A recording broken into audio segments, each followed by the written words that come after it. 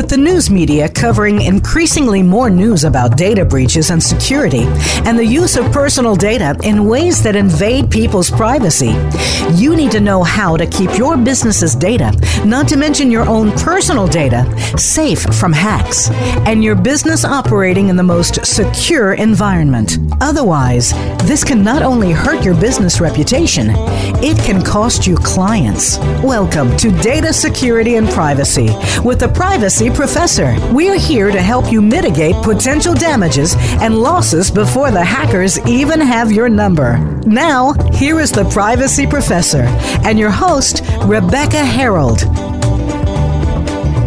Hello, and welcome to Data Security and Privacy with the Privacy Professor. I'm Rebecca Harold, your host, and I'm so happy you're joining us today.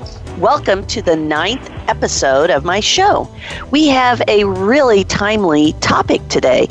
You know, I'm really excited to have this platform to help raise the awareness of information security and privacy risks and issues, and highlight current issues that truly need to be discussed more to help reduce breaches and security incidents, and also to provide listeners with practical tips and actions to help improve information security and better protect their privacy. Please check out my websites, Simbus360.com and privacyguidance.com. Now, today, we are going to talk about hacking. What comes to your mind when I say hacking? What comes to your mind when I say hacker?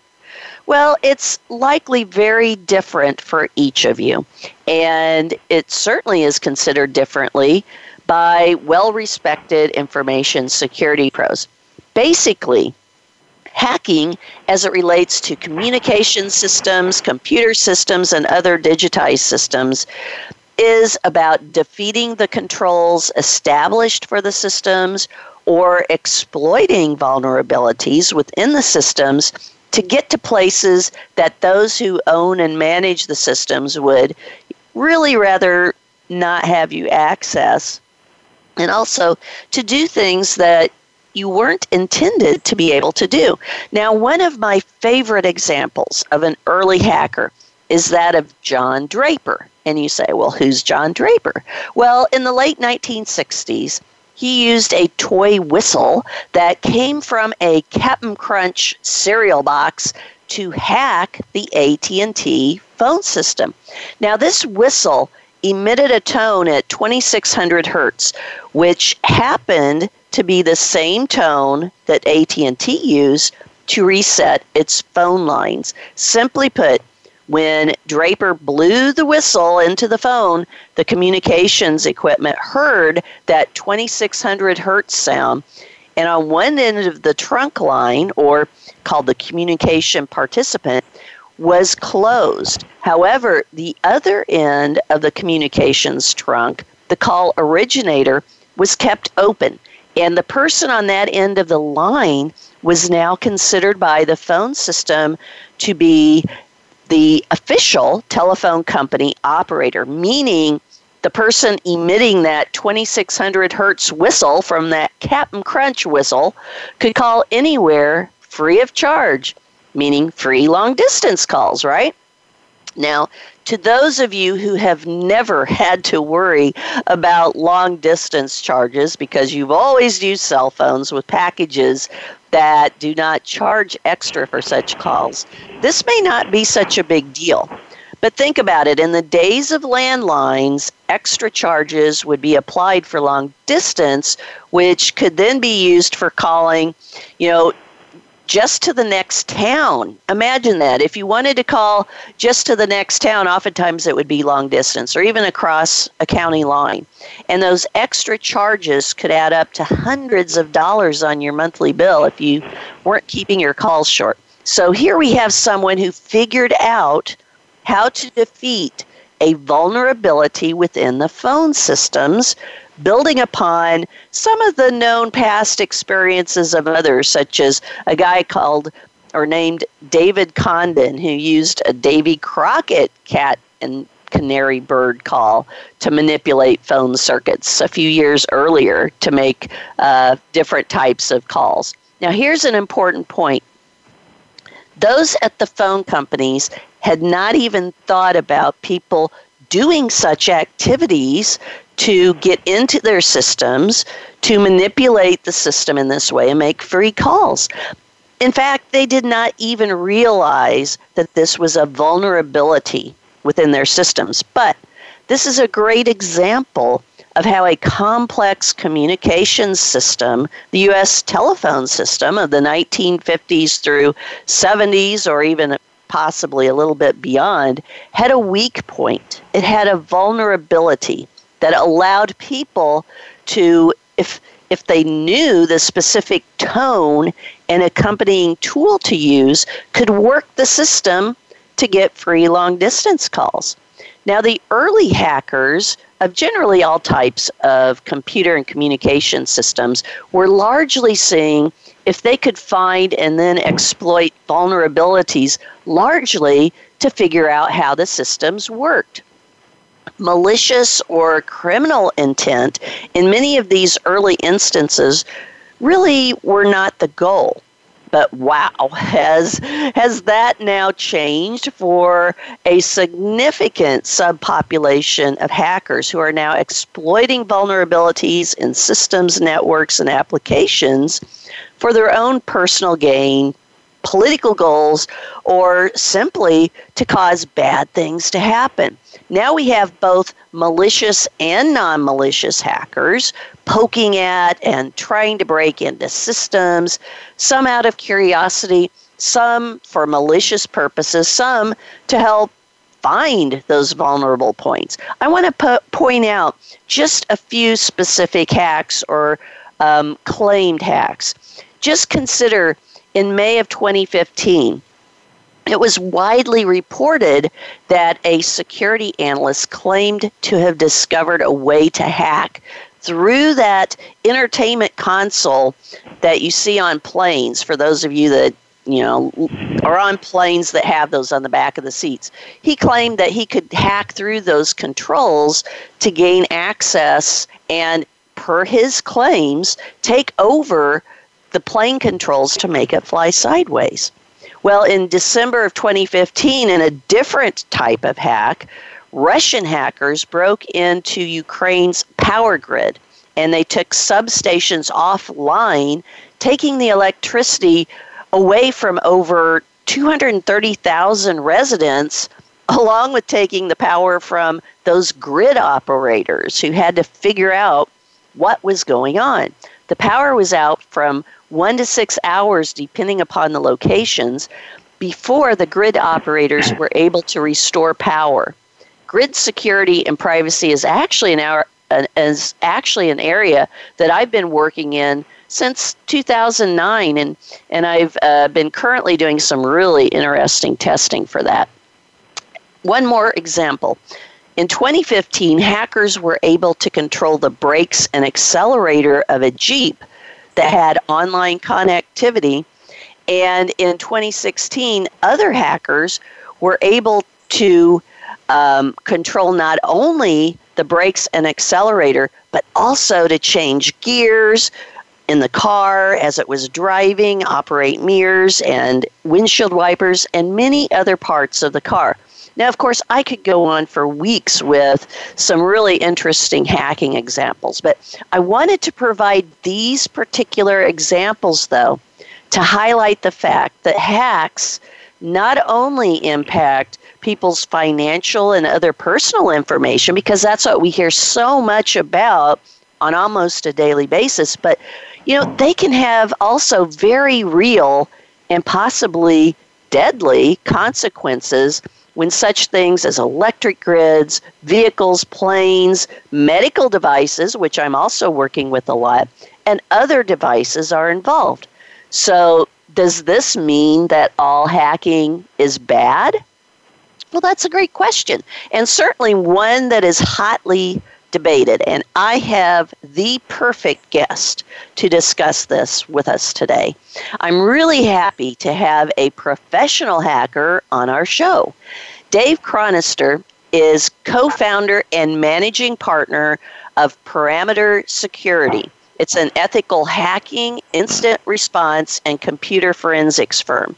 Dave is an experienced ethical hacker and a forensic investigator, and also an all-around information systems security professional. Now, Dave appears regularly on Bloomberg TV, Fox Business, CNBC, MSNBC, and CNN. In fact, Dave appeared on MSNBC to discuss that claimed airplane hacking incident I mentioned just a little bit earlier. So, Dave, welcome to my show today. I'm so happy to discuss this hacking with you. Rebecca, thanks for having me on. Oh, well, this is going to be an exciting discussion, I think, and pretty interesting. Yeah. And you know, I'm curious, though, before we dive deep into the specific hacker questions, can you let us know a little bit, how did you get into the information security industry? I always love to hear the backstories for how people got to where they're at today.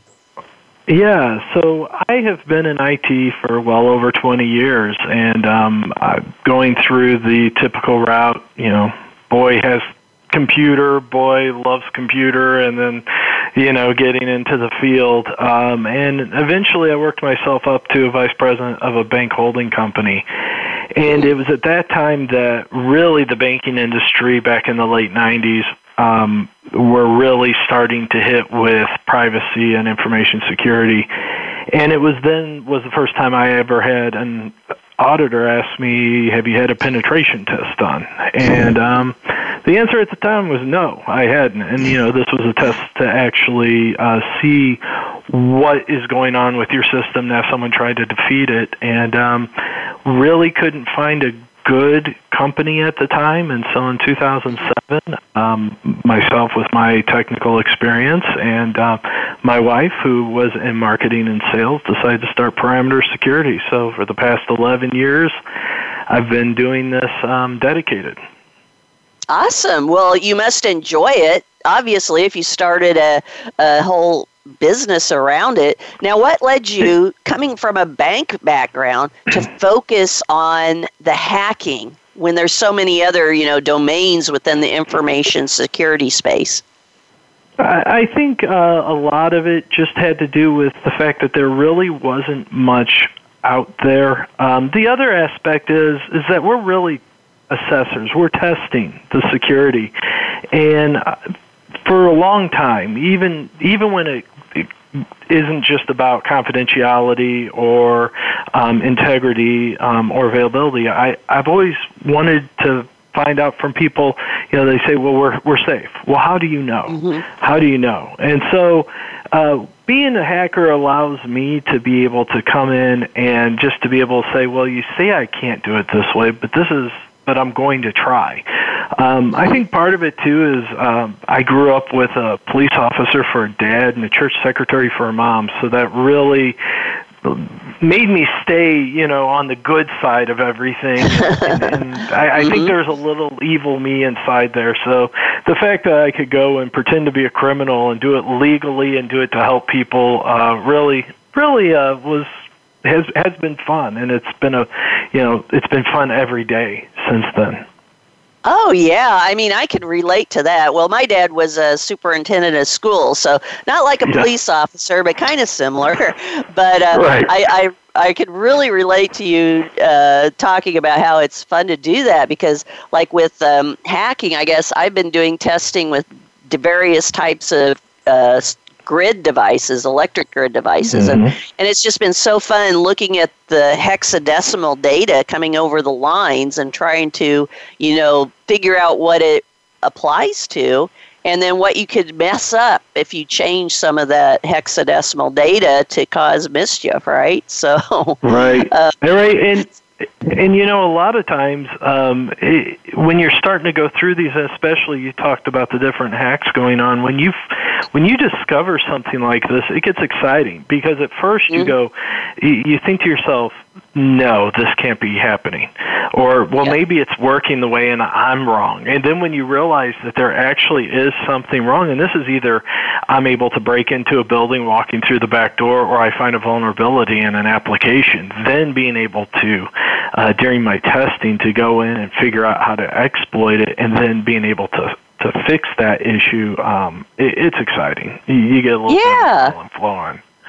Oh yeah, it's like you're an explorer in the digital world. You're the Marco Polo of security problems that nobody else has discovered yet. So, well, tell us first, because here's something that I hear a lot of people when they hear hackers, they automatically either think they're all bad or they don't know what that means, or some of them think about life hacks, which are completely different things. But can you maybe provide what you view the difference is of white hat versus black hat versus gray hat hackers?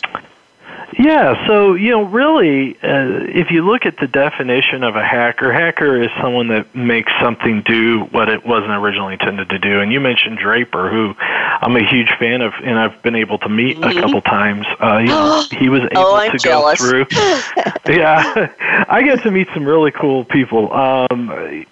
He went in and realized, hey, this whistle, going at 2600 hertz will make the phone system go down, or allow me to get free long distance. And but obviously, like you mentioned, some people started doing this a little more maliciously, and they kind of went to the cowboy way. So really, that's where the hats come in. You remember in the old westerns, all the good guys wore the white hats, all the black guys wore the black hats, which always made me wonder why the sheriff didn't stay at the clothing store.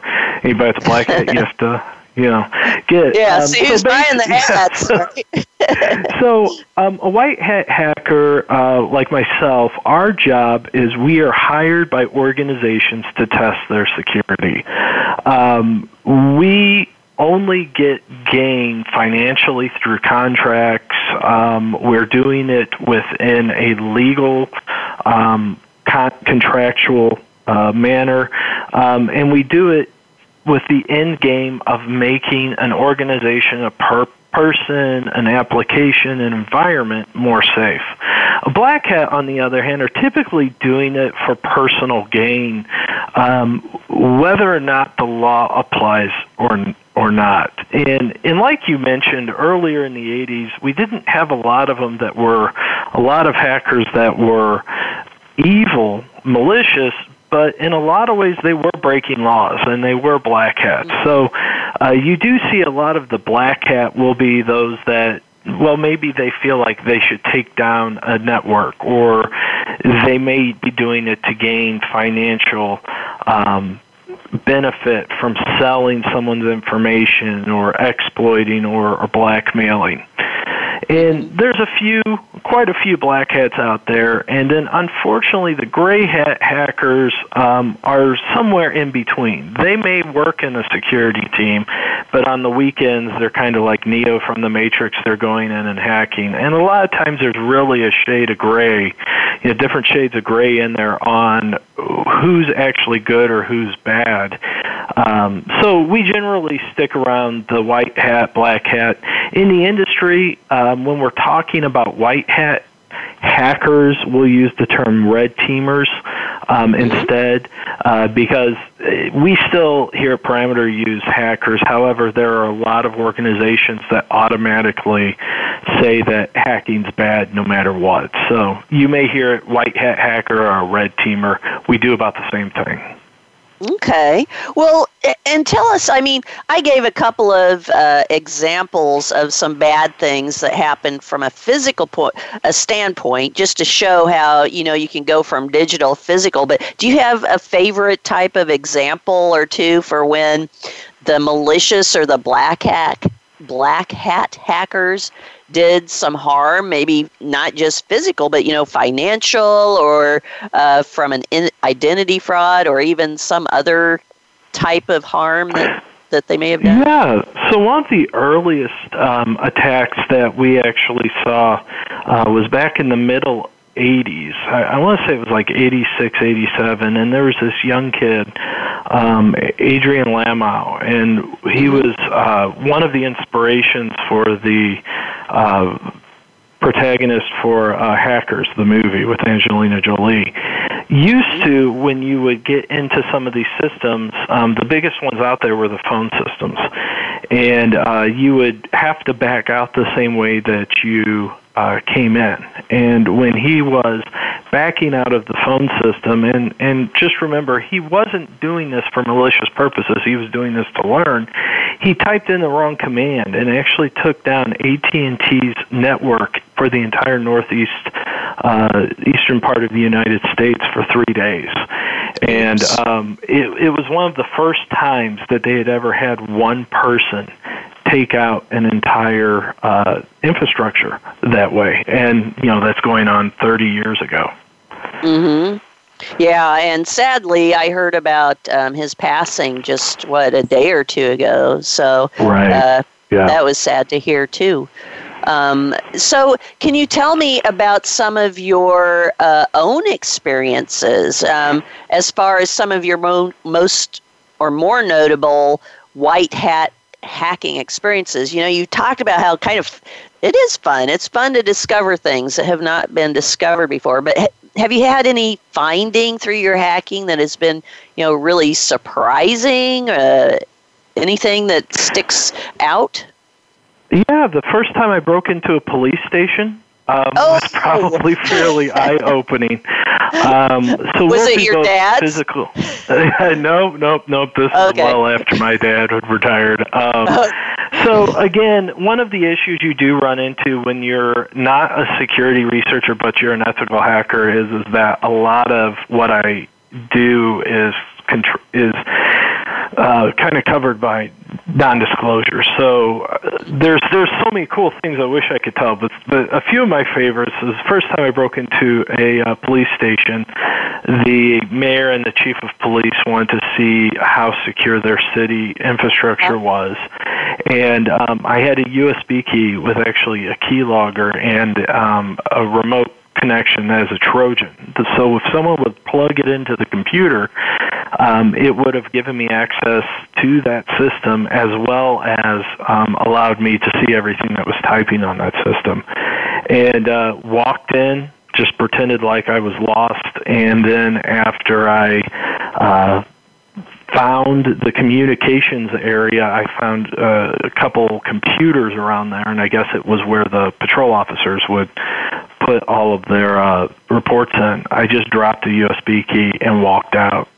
And eventually, about 45 minutes later, I actually saw a connection. And later on in the debriefing, I talked to the chief of police about it, and he said, I don't know what was more frustrating, the fact that you got in or the fact that I watched 3 of my police officers argue for 30 minutes about whether or not they should plug it in.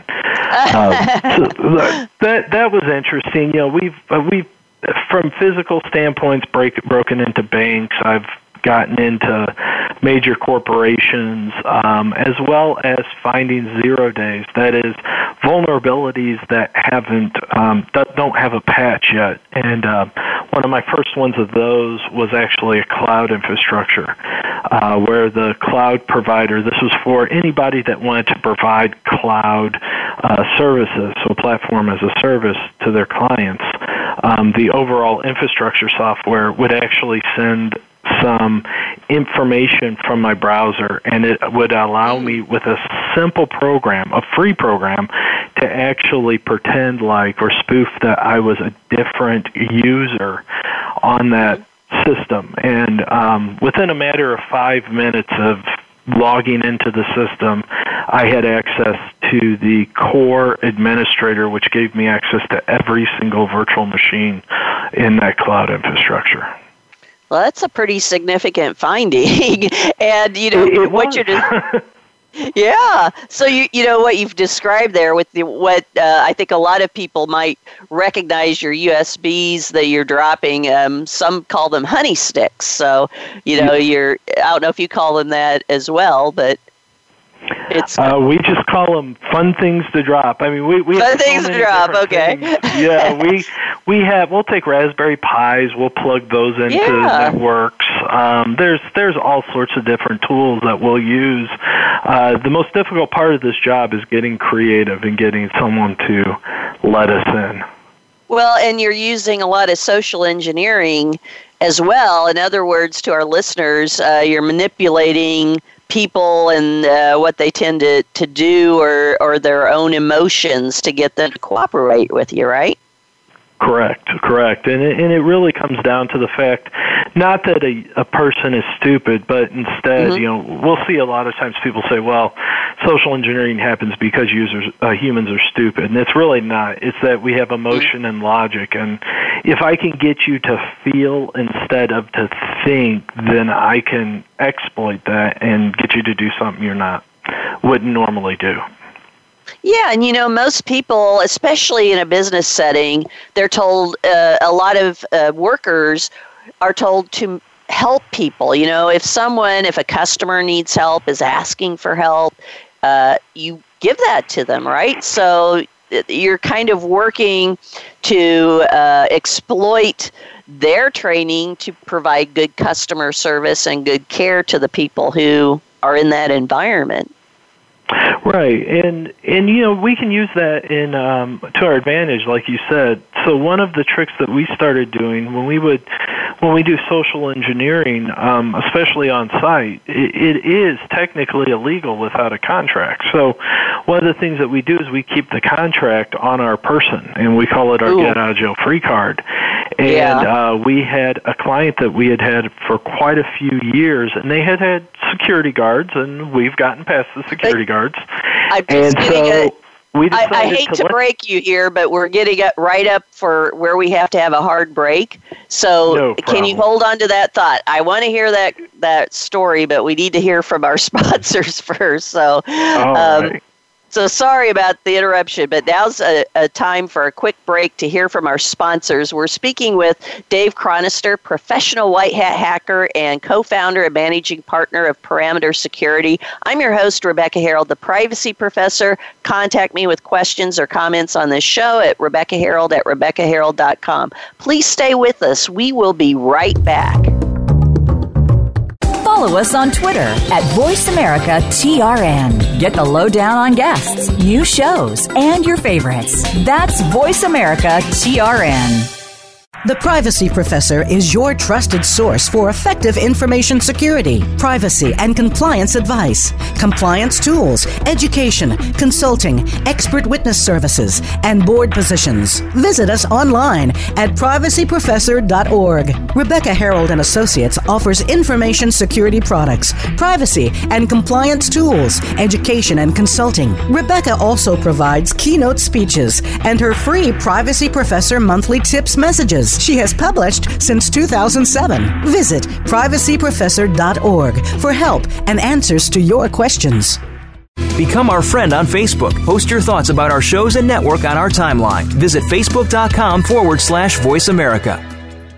Have you heard about Symbus360.com? The Symbus system includes information security, privacy, and compliance management, policies, procedures, and forms, third-party and vendor management, training and awareness, breach response and management, employee tasks and assets management, and risk management automation. Symbus also offers Alien Vault Unified IT Security Management at reduced pricing and also cyber liability insurance with limits up to $25 million. You need to find out more about the Symbus system. Visit Symbus360.com. Think you've seen everything there is to see in online television? Let us surprise you. Visit voiceamerica.tv today for sports, health, business, and more on demand 24/7.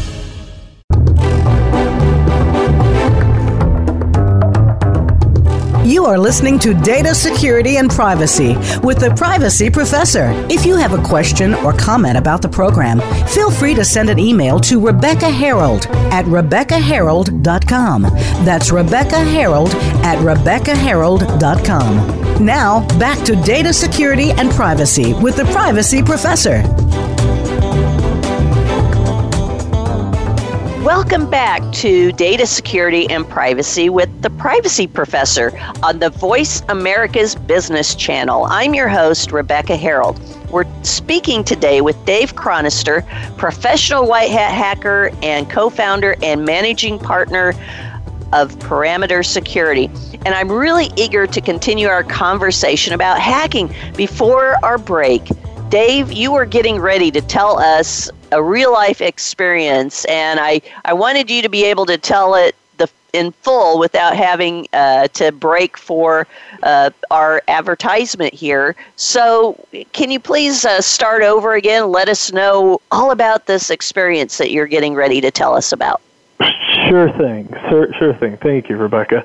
So what I was mentioning before our break was we were doing a physical social engineering engagement and for a return client. And again, it is illegal to do without a contract, so we do carry a contract, which we call our Get Out Jail Free card. And they had security guards, and we've passed them before using different means. And this time we wanted to try something a little bit different. So what I did is I actually created two of the contracts, and one of them was the actual contract, and the second one actually had a little additional sentence on there. And so what I ended up doing was I walked in, knew that this organization had done security awareness training and that it was going to be a little harder this time. So I walked in, got past the front desk, and was immediately flagged down by one of the security guards who started asking me where I was, what I was doing, why I was here, any sort of ID, and I knew at this point that he wasn't going to let me go. So what I did is I pulled out the modified contract, which at the beginning said, my name is Dave Chronister, I'm with Perimeter Security, I'm here to do a physical social engineering exercise, and if someone would catch me, they need to help me with that exercise. The security guard looked at this and said, what can I do to help? And for the next half an hour, I had the security guard walking out and putting servers in my car, and I think I walked out with about $4,000 worth of old servers that were sitting down. So needless to say, he was a little frustrated when he found out that that actually wasn't what he was supposed to do. Well, that's tricky because there you took an actual piece of paper saying what you're doing. Were the management did the management know that you were going to put that additional statement in there just to see if you could get that by? They did not, and it was within, however, it was within the scope of work, but really it came down to him following policy.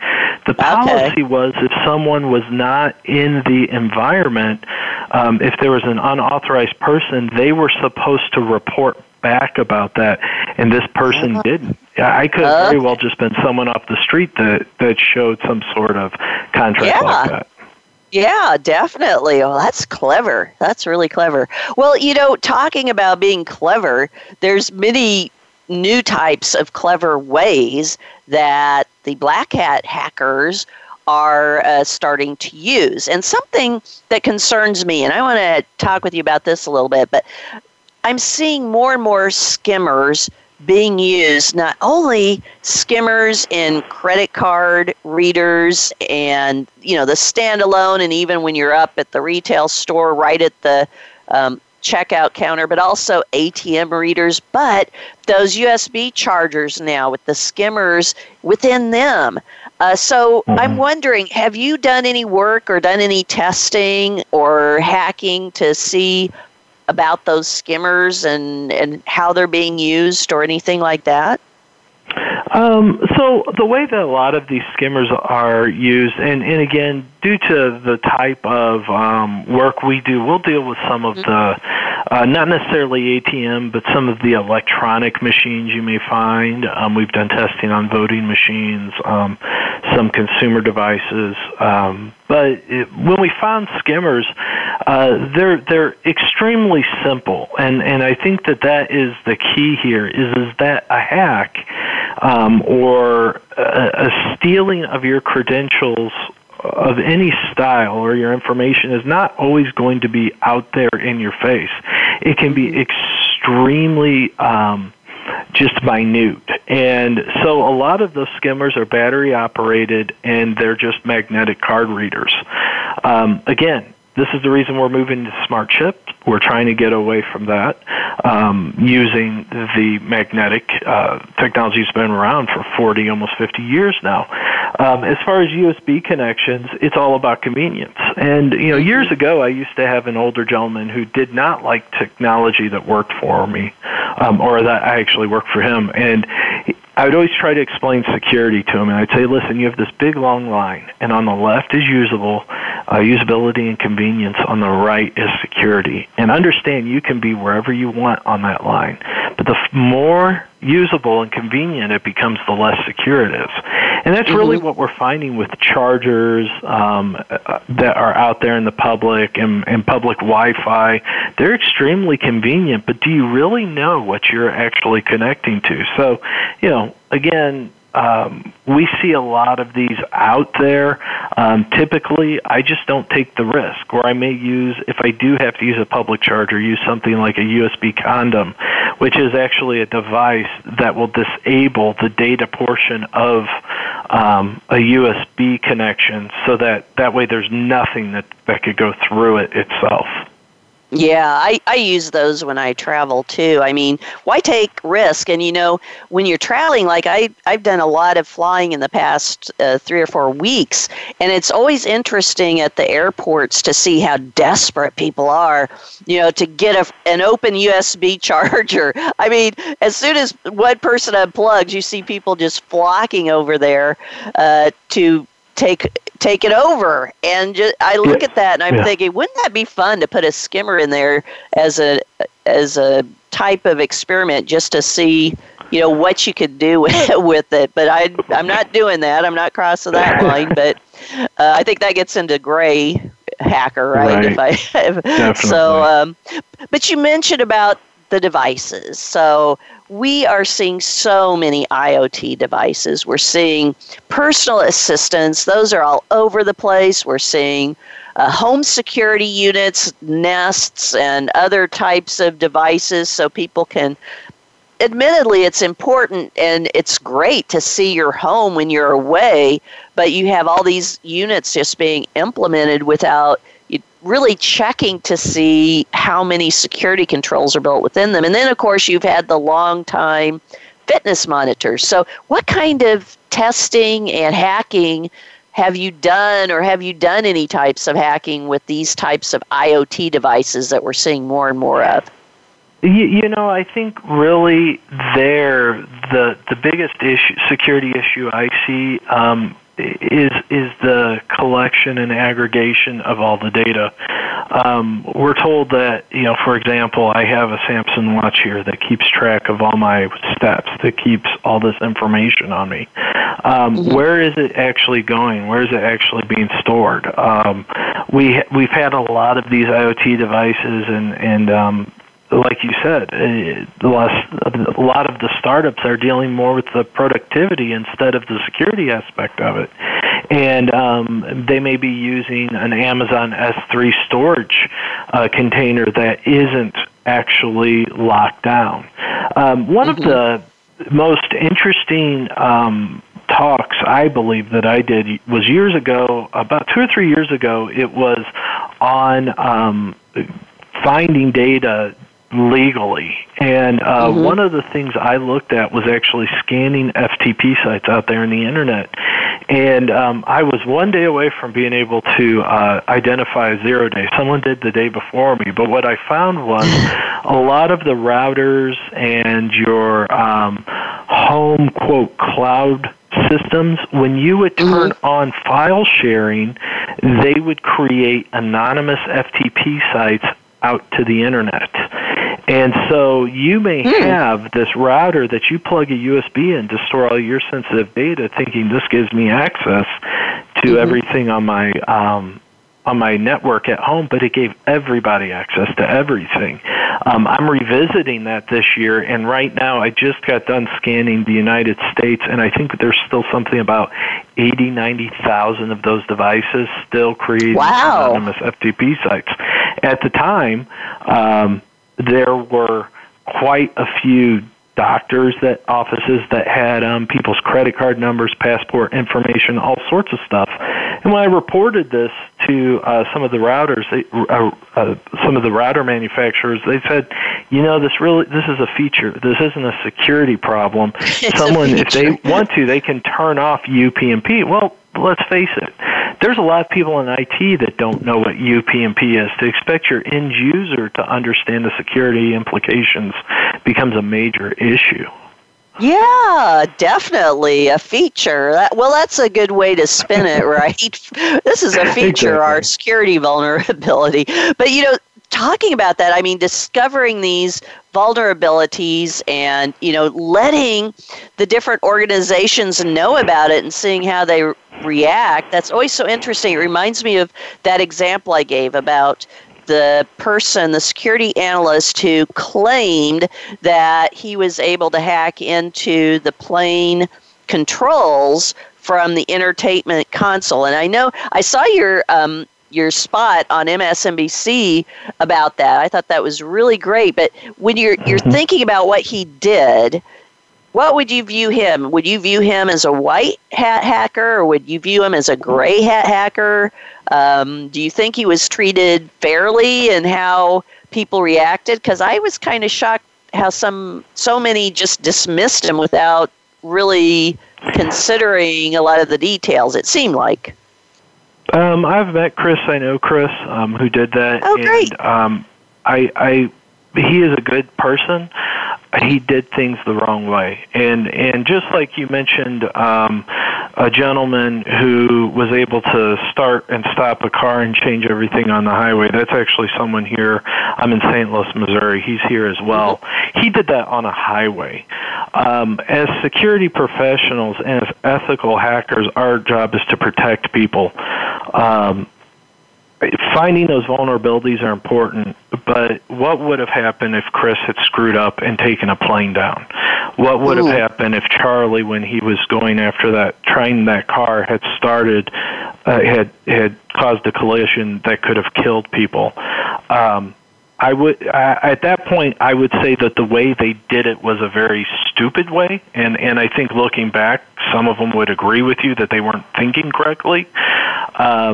But they weren't doing it for personal gain, so or for malicious intent. So I think that there's a little bit more of the gray hat in there, and just maybe as human beings, us not thinking correctly or thinking that our actions through.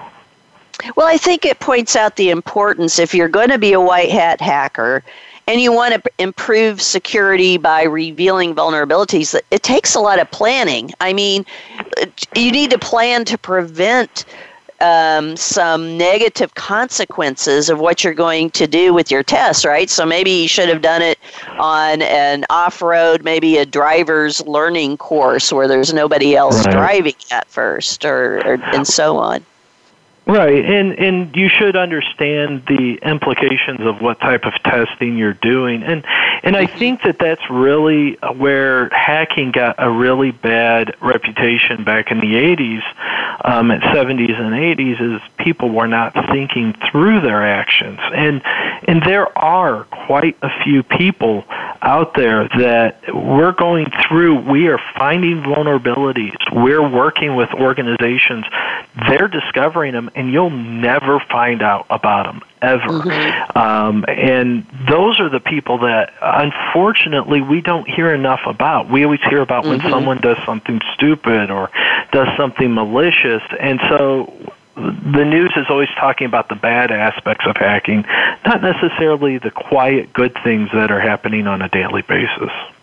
Yeah, I like that. I like the way you put that, because that is important to let those things be known. So thinking about the good things, what would you say are the top 3 to 5 actions that businesses and other types of organizations need to do to really defeat the most prevalent types of hacker attempts, or to defeat the most effective type of hacker attempts? Because I think a lot of times organizations focus too much on compliance, and compliance is important, but you need to do full risk management, which goes beyond compliance. So what would you say would be the top 3 to 5 actions they need to do to help protect themselves from hackers? Right. So the very first thing from a technical standpoint is to patch. Patch. I keep using the term zero-day vulnerability, and that is one where an exploit is created before the patch is created. Less than 1%, well less than 1% of all vulnerabilities or exploits are 0 days when they're created. The patch is usually already out there. And so if you're patching, you're going to stop a major channel of attacks coming your way. Now you can focus on the social engineering, the malware, the stuff that there really is no defense against. You need to have good policy. And again, when I started in this organization and working with Parameter, I would have told you that technology would protect you, and that's all you need. These days, no, you have to have a good program.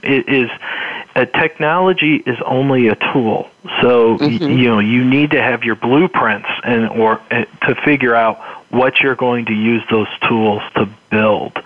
And the third thing is to lose the mindset that you're never going to get hacked. The simple fact is you will.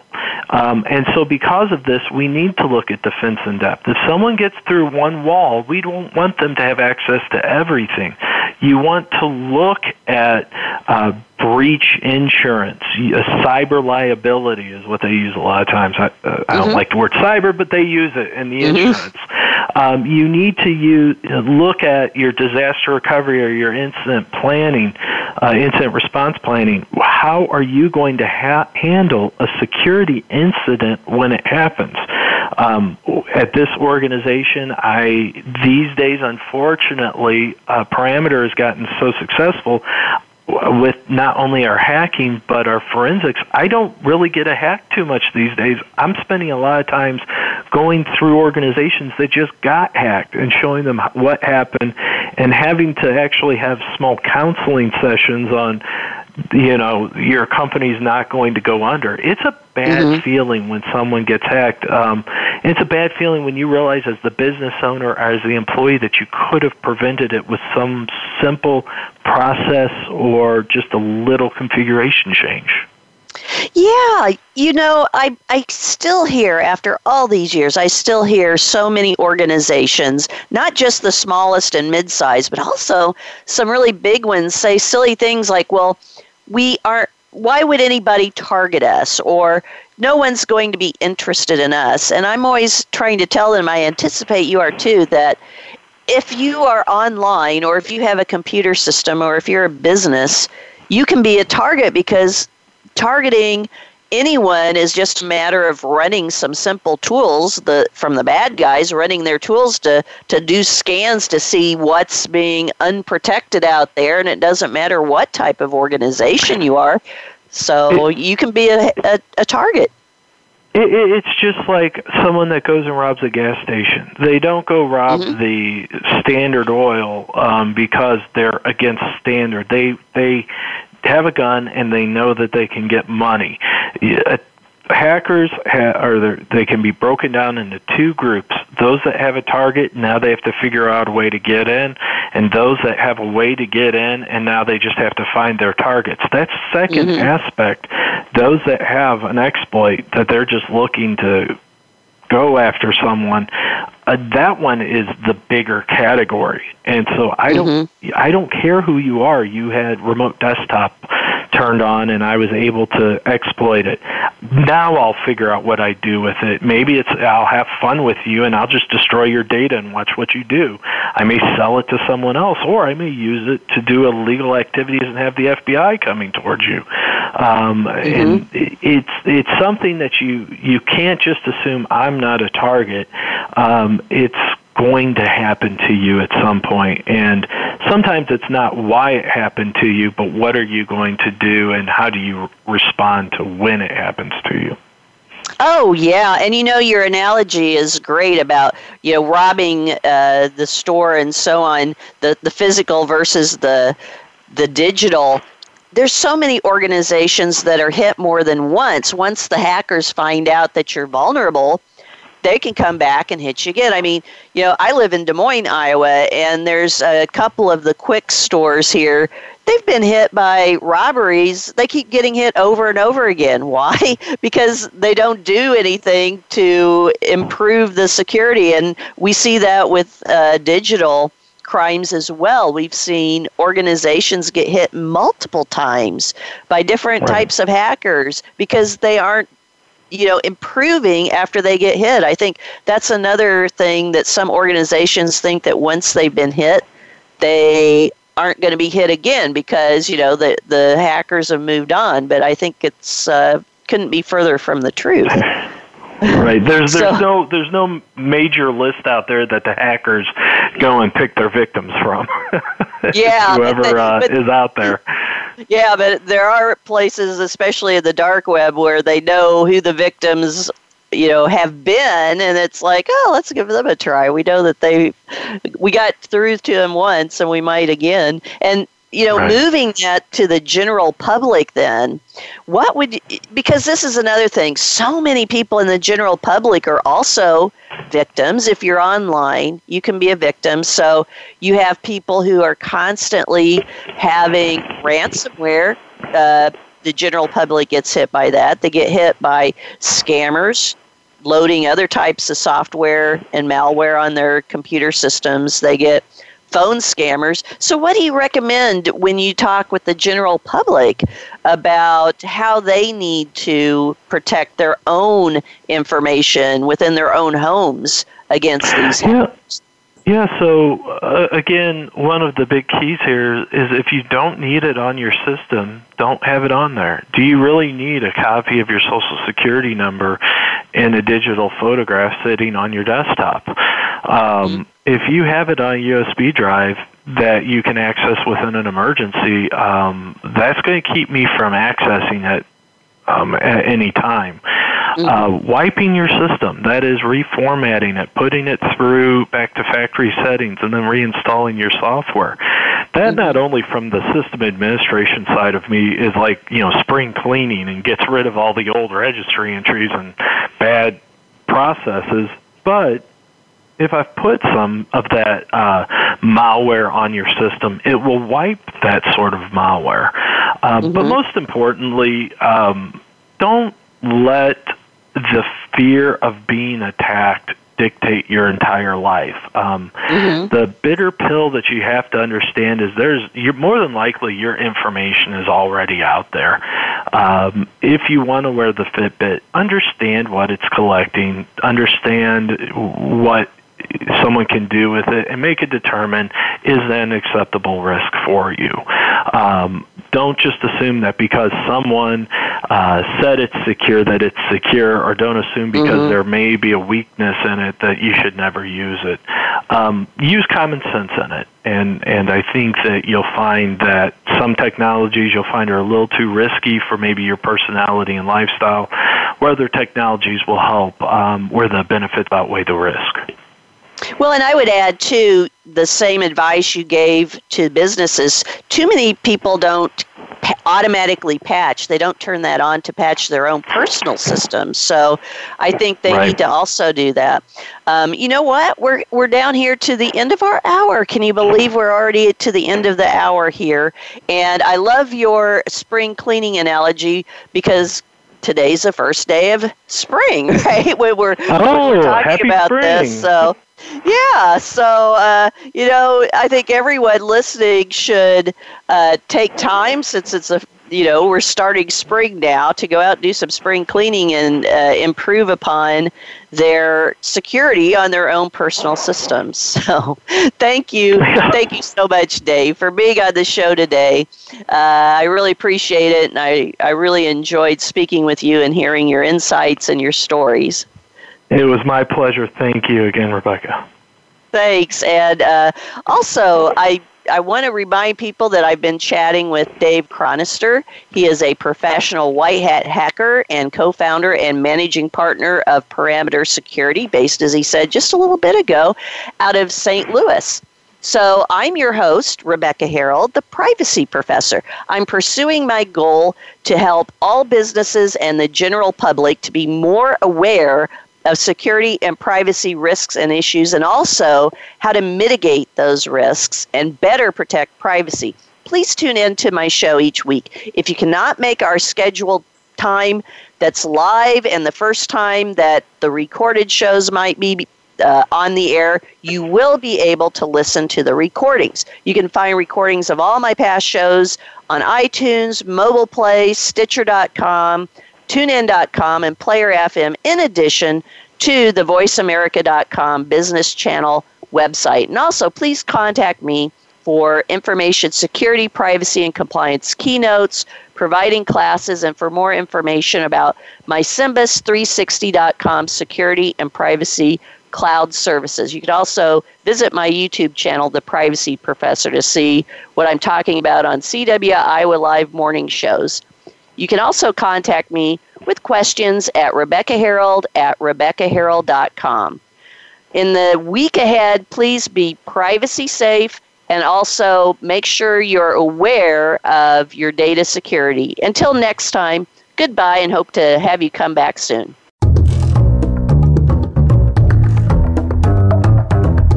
Thank you for tuning in this week. Data Security and Privacy with the Privacy Professor can be heard live every Friday at 5 p.m. Pacific Time and 8 p.m. Eastern Time on the Voice America Business Channel. Until next week, stay safe.